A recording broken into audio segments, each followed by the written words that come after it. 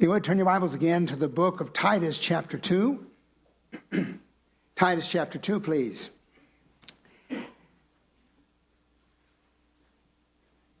As you're turning there, this past week, yesterday we had a memorial service for Henry Van Patten to celebrate his life and also rejoice that he's in heaven.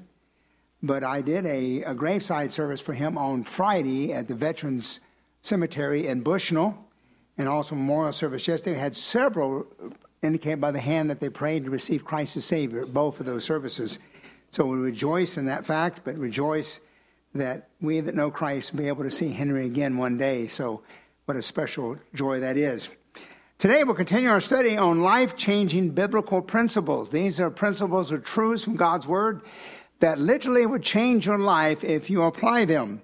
Whether you're saved or unsaved alike, these are truths that from God's Word that if you apply in your life, they will bring a change in your life. And so far we looked at the principle of ownership. We looked at the principle of the temporary versus the eternal, the principle of the crucified life, the principle of sowing and reaping. The last 2 weeks we looked at the principle of judgment. But today, I'm sure you can see by the songs that we sang, we're going to look at the principle of grace. How am I grateful for the grace of God? Amen. We're going to talk about the truth in God's Word concerning grace. So before we get into that, I want to talk about, first of all, the three very important words every believer should understand. This would be true of the unsaved as well as the saved, but for the Christian, three very important words you need to understand. Hoping you use your Bible. We're going to turn to several scriptures today, and many of the verses will be on the screen. And also in your bulletin there is a notes. Please take that out and use that to write down things from the screen and from the study today. But first word is the word justice. Justice. Justice is God giving us what we deserve. Justice is God giving us what we deserve. You keep your finger there in Titus. Go now to Luke chapter 18, please. Luke 18. Justice is God giving. The Bible says God is a just God. Justice is a character of our God, an attribute of God. But justice is so important for the believer to understand. Justice is God giving us what we deserve. And Luke 18, page 1467, if you're using a church Bible. Luke chapter 18. Look in verse 9, please. Luke 18, verse 9. In verse 9 it said, "And he," talking about the Lord Jesus, "spake a parable unto certain which trusted in themselves that they were righteous and despised others." Boy, that characterized so many people today. So many people today, especially religious people, trusting in themselves, the works, the things they've done, are doing to get to heaven. They think by their deeds they can please God and one day have God's favor, and they're trusting in themselves and that they're righteous before God. In fact, many of them despise others that don't meet up to their standards.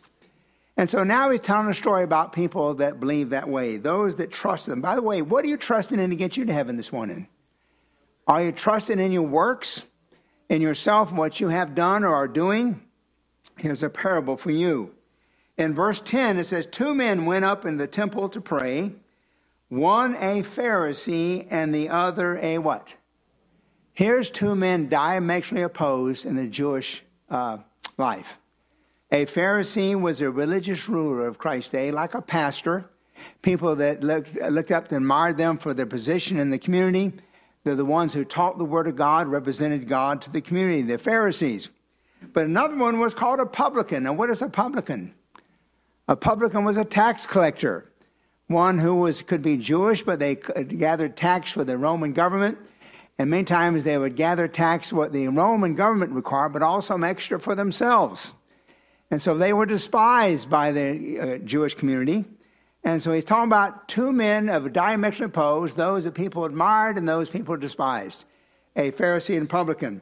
In verse 11, the Pharisee stood and prayed thus within himself, "God, I thank thee that I'm not as other men are, extortioners, unjust, adulterers, or even as this publican." Verse 12, "I fast twice a week and I give tithes of all that I possess. Here's a man who trusted in himself. He was so grateful he was not like other people, even that man who was with him in the temple, and all the things he'd done. He fasted twice a week. He tithed all his income. And so that's the first man. Verse 13, and the publican, standing afar off, would not lift up so much as his eyes unto heaven, but smote upon his breast, saying, God, be merciful to me, a sinner. And he said, verse 14, I tell you that this man, about the publican, went down his house justified rather than the other. For everyone that exalteth himself shall be abased, and he that humbleth himself shall be what? My friend, the Pharisee was demanding justice. God, I thank you. I'm not like everybody else. I'm not an extortioner. I'm not unjust. I'm not an adulterer. In fact, I'm not like even this tax collector. And God, I fast twice a week. I tithe all that I possess. Lord, give me what I deserve. He was asking for justice. But however, if God gives us what we deserve, we'd all go to hell. We don't deserve God's forgiveness. We don't deserve his favor. We deserve judgment because we're all sinners. But here's a man did not quite understand that, but did not see himself as a sinner. He saw himself as just and righteous. He was demanding justice. And so justice is God giving us what we deserve. Number two, the second word is mercy. How many are grateful for God's mercy? If you notice, the Pharisee was demanding justice, but the publican was asking for mercy.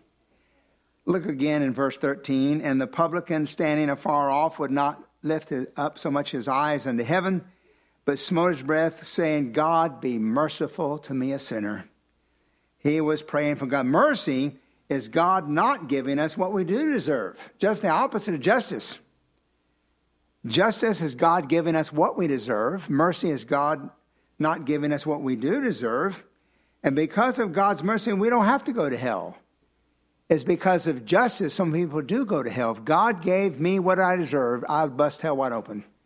Like you, I'm a sinner. I've broken God's laws, commandments, and if I got justice from a holy God, I'd have to go to hell. But I'm so grateful for his mercy. God not give me what I do deserve. Psalm 86, verse 5, but thou, Lord, art good and ready to forgive, plenteous in mercy unto all them that call upon him. What I need, God has plenty of, is mercy. Ephesians 2, verse 4, but God, who is rich in mercy, for his great love wherein he loved us. So what I need, what should I need? God has plenty of, and he's rich in. That's mercy. The third word, we looked at justice, God giving us what we deserve. Mercy, God not giving us what we deserve. And the most wonderful word, grace. Grace. Grace is God giving us something we don't deserve. How many are grateful for grace? Grace is God giving us something we do not deserve. His love, his compassion, his forgiveness, eternal life, a home in heaven is all ours because of grace. Psalm 145, verse 8, the Lord is gracious, full of compassion, slow to anger, and great mercy. Our God is a gracious God, full of grace. Someone once said, people that go to hell will not be there 10 seconds without crying out for mercy. They said again, people that go to hell will not be there for 10 seconds and be crying out for mercy. We have an example of that. Do not turn there, but we have the story of Lazarus and rich man. It says in Luke 16, verse 22, it came to pass that the rich man died and was buried, and in hell he lifted up his eyes, being in torments. And he seeth Abraham afar off, and he cried and said, Father Abraham, have mercy on me, and send Lazarus that he may dip the tip of his finger in water and cool my tongue, for I am tormented in this flame. However, for those of us that are saved, when we go to heaven, we will not be there for 10 seconds, and we'll be praising God for his wonderful grace. We'll be in heaven because of God's grace. So 10 seconds later, you'll be crying out, praise God, hallelujah, for his mercy and his grace. So today we like to look at the principle of grace. God's amazing grace. And we'll look at, first of all, saving grace, enabling grace, sufficient grace than how to obtain grace. So let's begin, which our scripture we looked at this morning, saving grace. Back in Titus chapter 2, please. Titus chapter 2. In verse 11, page 1679, Titus 2:11 says, "For the grace of God that bringeth" what? "Salvation hath appeared to all men." God's grace is available to everybody. And notice, because of his grace, we have salvation. His grace, his favor, his unmerited favor is what brings salvation. Many of you know Ephesians 2:8-9. I'll go ahead and quote it for those not familiar with it. But it talks about Ephesians 2:8. "For by grace are you saved through faith, and that not of yourselves. It is the gift of God, not of works, lest any man should boast." So God's saving grace. If you're saved today, my friend, chalk it up to grace. God didn't give you what you deserve, and he didn't have justice upon you, but he gave you his mercy, and most of all, grace. Let me tell you 3 common misconceptions today about salvation. 3 common misconceptions. Some people think that people are saved by what they do not do. That was the Pharisee. So I thank God I'm not like other people. I'm not unjust. I'm not an adulterer. I'm not so-and-so. He was that person who thought he was saved by what he did not do. Some people think salvation is spelled don't. To them, salvation is subtraction, that if they can get certain things out of their lives, then they'll be saved. That's what the Pharisee was attributed on. So the first misconception, people are saved by what they do not do. The second misconception is people are saved by what they do. People are saved by what they do. Salvation does not, basically, comes by your good works, they think. But how, my friend, that's not according to the Bible. Many of you know Titus 3:5. "Not by works of righteousness which we have done, but according to his" what? "Mercy save us."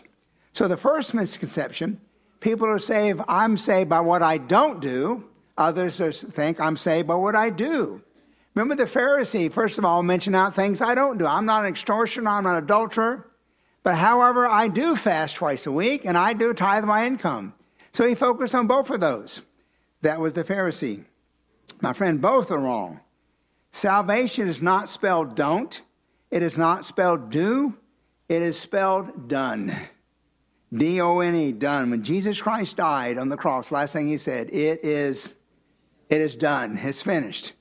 The work required for salvation, all the merit that I need to go to heaven, Jesus Christ accomplished on the cross. I'm saved through what he did for me.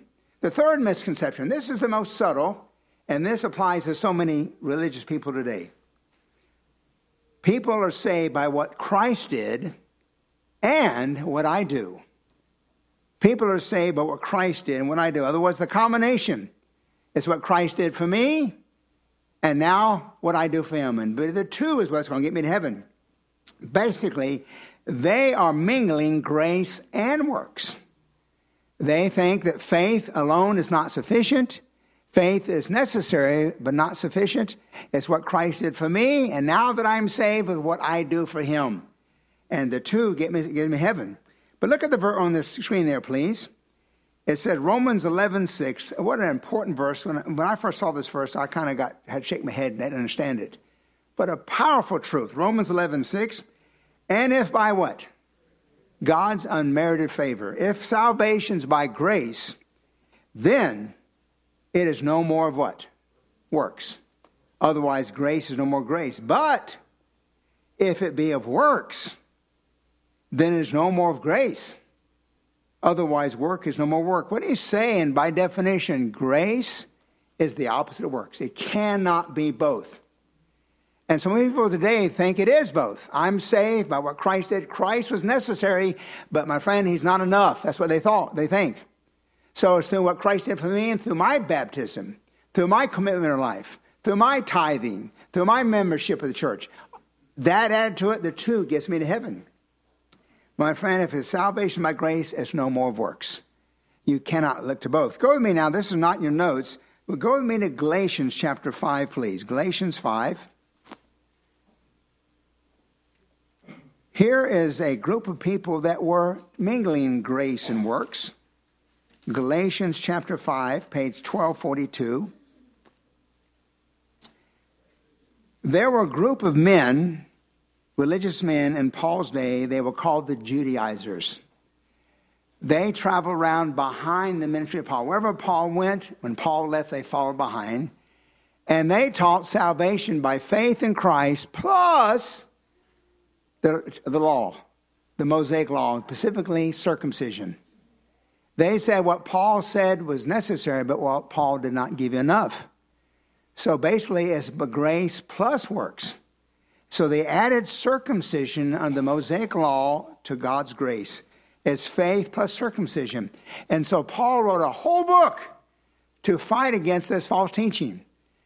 When people add to the grace of God, add to faith for salvation, he wrote the book of Galatians. And look what it says in Galatians chapter 5, verse 2. And keep in mind what they added was circumcision. In Galatians 5, verse 2, he said, behold, I, Paul, say unto you, that if ye be circumcised, the idea, if you do this to be saved, Christ shall profit you what? Wow. What a statement. What he's saying, if you be circumcised with the idea that's required to go to heaven, I've got to do this in addition to my faith, what Christ did for you on the cross is going to profit you nothing. Christ plus something equals nothing. My friend, you could put baptism there. You could put church membership there. You could put tithing there, communion there. If you add anything to what Christ did for you, my friend, Christ's work on the cross shall profit you nothing. Read verse 4, please. Christ has become no effect unto you, whosoever of you that are justified by the law, you are fallen from what? Wow. What it's saying here, grace is for the unworthy, not the worthy. If you're trying to make yourself worthy of heaven by something you do in addition to faith, my friend, you've fallen from grace. What a statement. So do you think going to heaven is about what Christ has done plus what you do? My friend, Christ is necessary. My friend, Christ is enough. He's sufficient. And that's a misconception thinking you got to do that. So the misconception is people are saying about what they don't do. People are saying about what they do. And other people say about what Christ did and what I do. All three are misconception, cannot save. My friend, we are saved by grace through faith alone. It's God's saving grace. Number two, the second one about God's principle of grace is God's enabling grace. God's enabling grace. You're back there in Titus 2. We saw there in verse 11, God's saving grace, for the grace of God that brings salvation. Verse 12, it says, teaching us that denying ungodliness and worldly lust. So first of all, grace enables the believer to deny. Grace enables the believer to deny. Look up here, please. In salvation, grace means God's unmerited, undeserved favor. But in the Christian life, God's grace means God's divine enablement. We're going to see that in Scripture. God's grace doesn't stop at salvation. God's grace is available to believers today, and it's called God's enabling grace, God's divine enablement. Grace enables the believer to deny. Deny what? Ungodliness and worldly lust. The same grace that brought salvation now teaches us, instructs us, educates us to deny. And how many realize there's a lot of temptation in this world? A lot of lure into the things of doing wrong. And so many believers give into that because they don't access the grace of God. And the Holy Spirit brings that divine enablement to you in the Christian life. And when temptation comes, ungodliness comes, lust comes, God's grace enables us to deny those things. Number two, or letter B, grace enables the believer to live. Grace enables the believer to live, not only to deny ungodliness, worldly lust, but it goes on to say in verse 12, now that we should live soberly, righteously, and godly in this present world. So the enablement I need to deny things that are wrong and do that which is right, live soberly, righteously, godly, comes from grace. God's divine enablement. So grace enables the believer to deny. Grace enables the believer to live. Letter C, grace enables the believer to be. Grace enables the believer to be.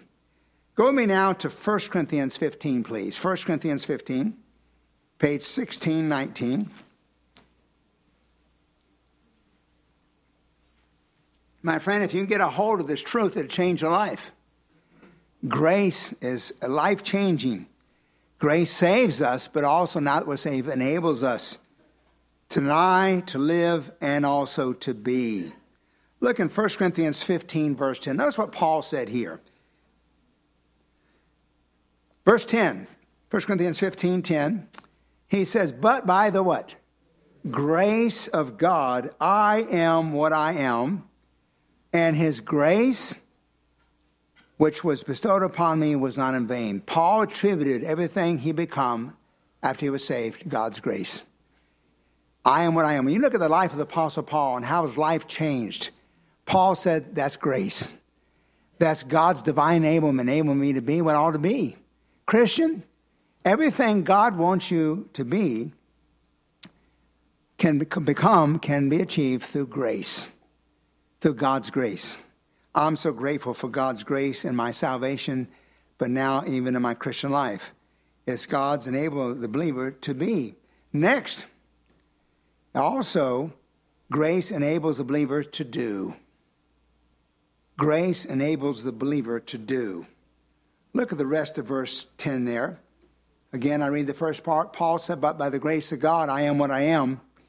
And his grace was not bestowed upon me in vain. But he goes on to say, but I labored more abundantly than they all. Yet not I, but the what?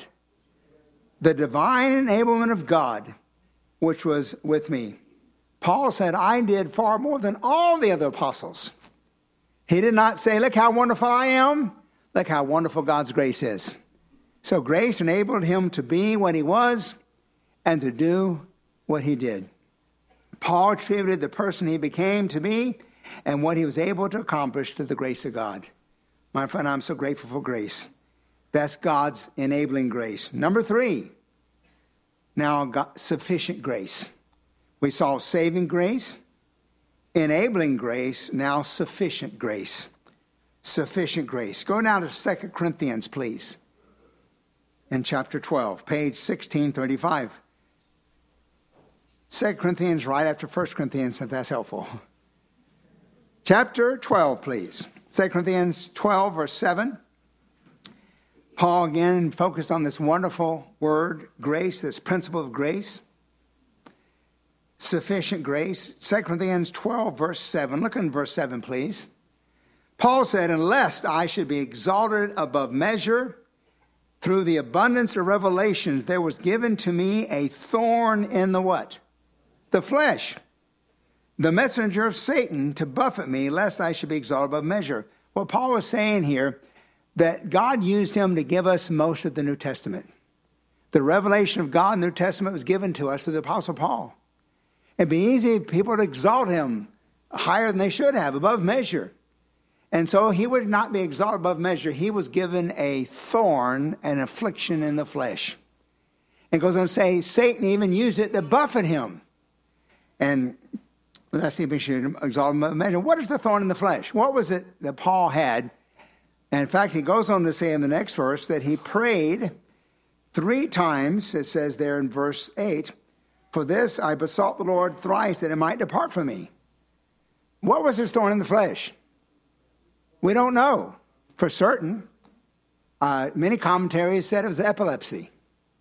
Some thought it was malaria. Some said it was an eye disease. I think it was the eye disease. Because we know the Apostle Paul, when he was saved, remember, he was struck blind. Remember that? Supernaturally. I believe he had eye problems as a result of that. Other scriptures bears out that he had eye problems. Many believe that thought it was an eye disease, where his eyes were constantly red and burning and would ooze and actually disfigure his face. How many think that might be something that would hurt your ministry? So whatever it was, Paul felt like it hurt his ministry, and Satan used it to buffet him. And so what he did, he said, I prayed 3 times, God, remove it.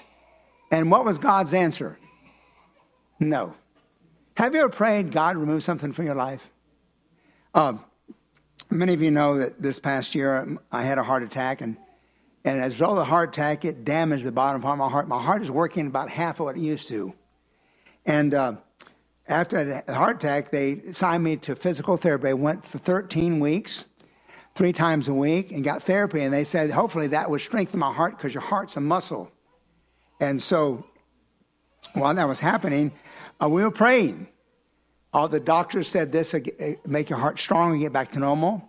The people at the rehab thought it would do that. My wife and I, we didn't pray 3 times. We prayed 300 times. That during that therapy, we would get, God would strengthen my heart. But you know what the answer was? No. We went back after the therapy, went and had an echocardiogram where they checked my heart, and the doctor came back, and my wife literally cried. It hadn't got a bit better. My friend, we prayed and prayed and prayed. You know what God's answer was? My grace is sufficient. My grace is sufficient. And notice what it says here. And there it says in verse 9, his answer to Paul, he prayed 3 times that the thorn of flesh might depart from him in verse 9. And he said, my grace is sufficient for thee, for my strength is made perfect in weakness.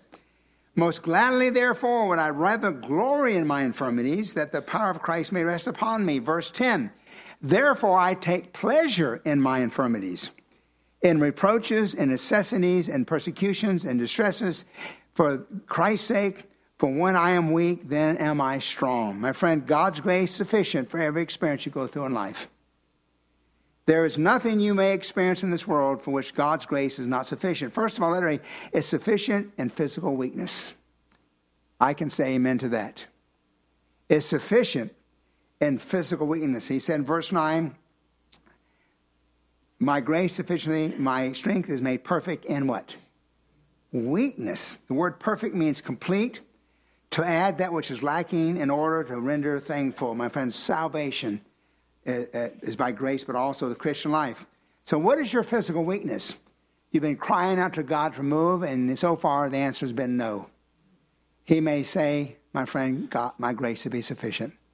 That's what he told Paul. Now, please listen. In salvation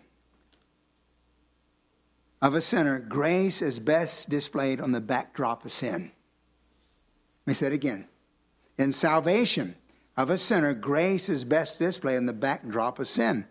My wife and I, some time ago, went on a cruise. Have you been on a cruise before?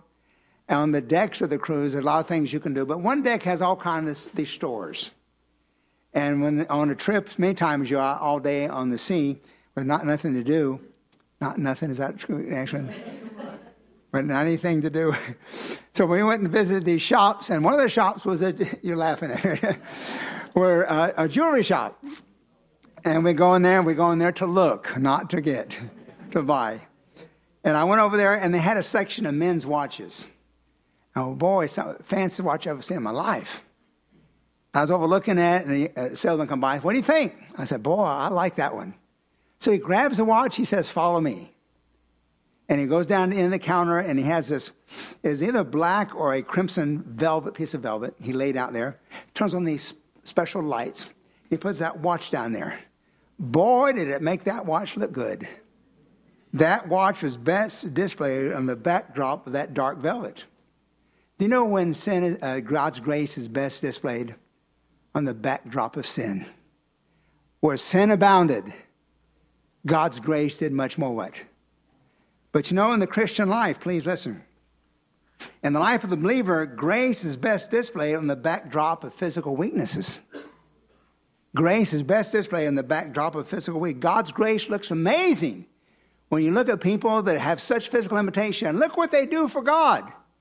And that was the Apostle Paul. Many believe that when he would preach, his eyes would ooze, his eyes were all red, and he looked pitiful. He looked weak. But look what he accomplished. And because of God's grace. Grace is sufficient in physical weaknesses, but also is sufficient to have a godly attitude. Sufficient to have a godly attitude. Look in verse 10, please. He went on to say, therefore, because God would not remove it, God says his grace is sufficient. Therefore, he said, I take pleasure in infirmities. Wow. In reproaches and necessities and persecution and distresses for Christ's sake. For when I am weak, then am I what? The word pleasure means to look upon favorably, to think good. God's grace not only enabled Paul to do what he did, but also to transform his perspective. In other words, experiences in his ministry that Paul would naturally resist and hate, he could now supernaturally welcome because of the provision of God's evidence of God's power. He says, through my weaknesses, God displayed power. And so basically he said, I can have the thorn removed and be weak, or I can have the thorn remain and have God's power. Which one would you choose? In the ministry, he said, I take pleasure now in. Now go with me, please. This is not in your notes. Go now to Hebrews 12, please. Hebrews 12. This is so important. God gave me this morning as I was going over my notes before coming to church today. Hebrews 12, page 1695. Hebrews 12:15. Hebrews 12:15, please. Let me look up when you find like a place. Many of you have some physical infirmities. You have issues you struggle with physically. Many of you say, Pastor, pray for me, and we pray together about that. And maybe you ask God to remove it, and God said no. What's your attitude? Do you look upon it with favor? So many of us get bitter. We get angry. God, here I am trying to serve you and work for you. And look what you've done. What are you allowing? And then become bitter. Bitterness is a result of failing the grace of God. Amen. Look at what it says here in chapter 12, verse 15. Looking diligently lest any man what? Fail of the grace of God, lest any root of bitterness springing up trouble you, thereby many be defiled. My friend, Paul could have come bitter. He had something in his life that he felt hindered his ministry. Satan used it constantly to buffet him, make fun of him. And yet God said, no, I'm not going to do it. So he did not fail the grace of God. He applied God's grace. It did not become bitter. Bitterness is a result of lack of God's grace. What are you bitter about this morning, Christian? What are you angry about in your life? The result is you failed the grace of God. You have not allowed the grace of God to enable you to change your perspective about that which you were so angry about. And that's what Paul said there. Unless you, any man, fail the grace of God and a root of bitterness springing up. Now go back now. So basically, let me tell you how, this number 4, how to obtain grace. How to obtain grace. How many say, Pastor, I need grace? I need that enablement to do and to be and to resist, to deny things and be the person God would have me to be. The first way grace is obtained through humility. Grace is obtained through humility. For the sake of time, I was going to have you turn with me. Let me just quote the verse for you. 1 Peter 5. Verse 5, it says this, yea, and all of you, be subject one to another, and be clothed with humility. For God resisteth the proud and gives grace to the what? Humble. My friend, sometimes we become prideful that I don't deserve this. I've been trying to live for you, Lord. I don't deserve what's going on in my life. Or many of us say, I can serve the Lord. I don't need his strength. My friend, that's pride. And God resists the proud, but gives grace to the what? Humble. When you humble yourself, Lord, I can't do it without you. I can't make it without you. I can't be the person you want me to be. I can't do the things you want me to do. I can't resist temptation. I can't do anything without your grace. That's humility. And my friend, God gives grace to the humble. James 4:6. He giveth more grace. We sang about that, didn't we? Wherefore he saith, God resists the proud, but giveth grace to the humble. Next, another way to obtain grace. Not only through humility, but also through the word. Through the word of God.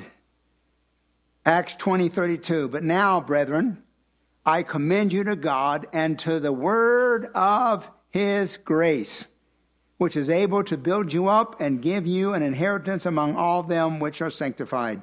So I obtain grace through humility. I can obtain grace through the word. And the next one, many of you know, I can obtain grace through prayer. Through prayer. Again, I wish we could have time to turn there. But listen to this verse. Many of you know this verse. Hebrews 4:16. Let us therefore come boldly unto the throne of grace. Why? That we may obtain mercy and find grace to help in the time of need. That's through prayer. When you bow your head in prayer, my friend, you're ushered in the throne of grace before God in heaven. And you go there for mercy. How many said, Pastor, I need mercy? That God doesn't give me what I deserve. But Pastor, God, I need grace. Give me something I don't deserve. And you can find it at the throne. So grace is obtained through humility. It's obtained through the word of God and through prayer. So let's wrap it up this morning. Today we looked at the principle of grace. God's saving grace, God's enabling grace, God's sufficient grace, and how to obtain that grace. But let's close with this. The first step to attain the grace of God for salvation, you know what it is? To humble yourself. To humble yourself. Remember James 4:6?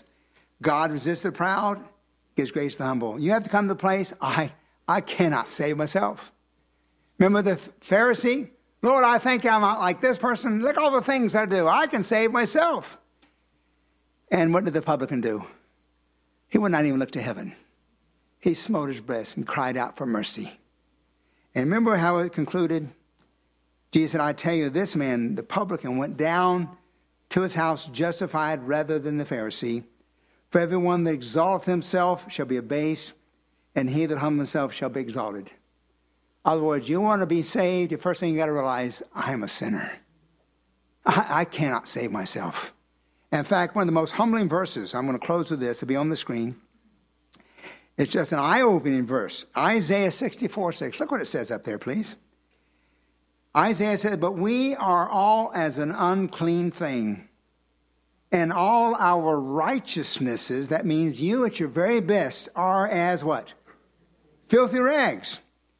And we all do fade as a leaf, and our iniquities like the wind have taken us away. My friend, how humbling. What he's saying prior to salvation, listen carefully, please, that the very best you can do, the things you don't do, the things you do, the very best in God's sight are filth.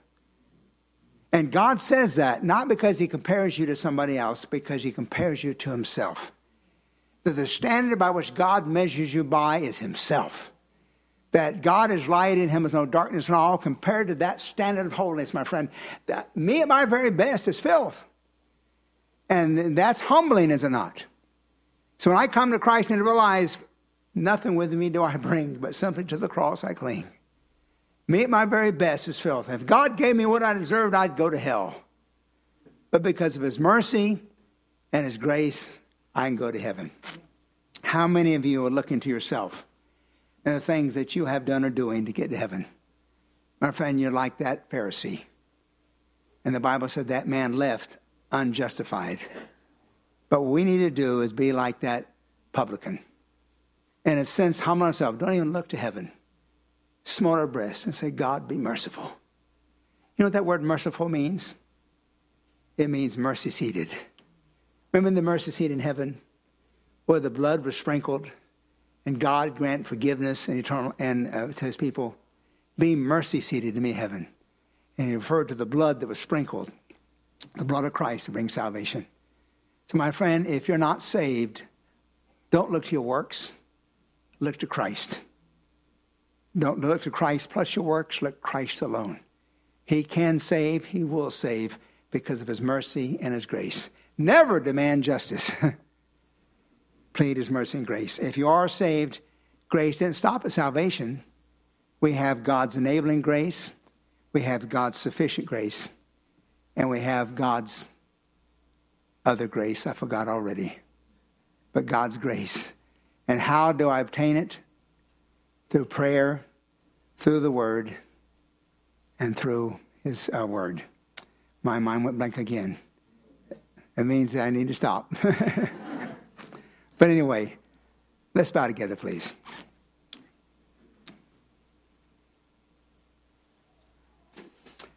His heads are bowed and eyes are closed. How many say, Pastor, I'm saved? I know I'm a Christian. I know I have eternal life. But Pastor, so often I give in to temptation. So often I fail to be the person I ought to be. So often I fail to do what I ought to do. And Pastor, I've seen today I need grace. How many indicate that? Raise your hand. That's your prayer today. I need grace. My friend, it's available to you through humility, through prayer, and through the throne. And I pray that you get alone with God and cry out to him. Say, God, I cannot make this Christian life without you. I need from your Holy Spirit that divine name to be, to do the person you ought to want me to be. As heads are bowed and eyes still closed, maybe you're here today and you never trusted Christ. Why not do that today? Stop looking to your works. Stop looking to your behavior. Stop looking at anything you have done or are doing. Look to Christ. Looking unto Jesus, the author and finisher of our faith. And through him, you can receive mercy and receive God's grace. If you've never trusted in Christ alone to save you, why not do it right now? Right where you're sitting, talk to God and maybe say something like this. Say, dear God of heaven, I acknowledge that I'm a sinner. And because I've sinned, I deserve your punishment. But God, I believe your son Jesus was punished in my place. The judgment I deserve, he took upon himself. And when he hung on the cross, he died for me. He was buried and he rose again. And right here today, I need your mercy. I plead your grace. And I trust your son to be my Savior. I trust him to do for me what I cannot do for myself. I'm trusting Christ, my Savior, right here today. As our heads are bowed and eyes are closed, my friend, did you trust Christ as your Savior today? Are you looking to Jesus and him alone as your means for heaven? If you did, I'd like to pray for you. I'd like to rejoice with you. Because according to the Bible, the moment you did that, God saved you. He's given you eternal life. Heaven is now your home. But I'd like to know if anyone did that today, so I'm going to include you in my closing prayer. So with heads bowed and eyes are closed, if that made sense to you, and you trusted Christ today, would you indicate that by simply raise your hand so I can pray for you? And what all, Pastor? Here's my hand. I trusted Christ. Would you pray for me? God bless you. Amen. Anyone else? Pastor, that makes sense to me. I trusted Christ. Here's my hand. They can't have done that. Anyone all? Anyone else? Anyone else? Father, our hearts rejoice for this one who trusted Christ. And now is putting their dependence, their faith in you as their only hope for heaven. Father, we pray for the Christian. We pray for those who have not been the people they ought to be, and they realize there's a lack of grace. And Father, they raise their hand and they need more of your grace. So I pray through the humility that depends upon you, through prayer and spending time at the throne, they'll find the grace they need, the help in the time of need. Father, pour out your grace upon each one here, upon this ministry, and upon this church. In Christ's name we pray. Amen.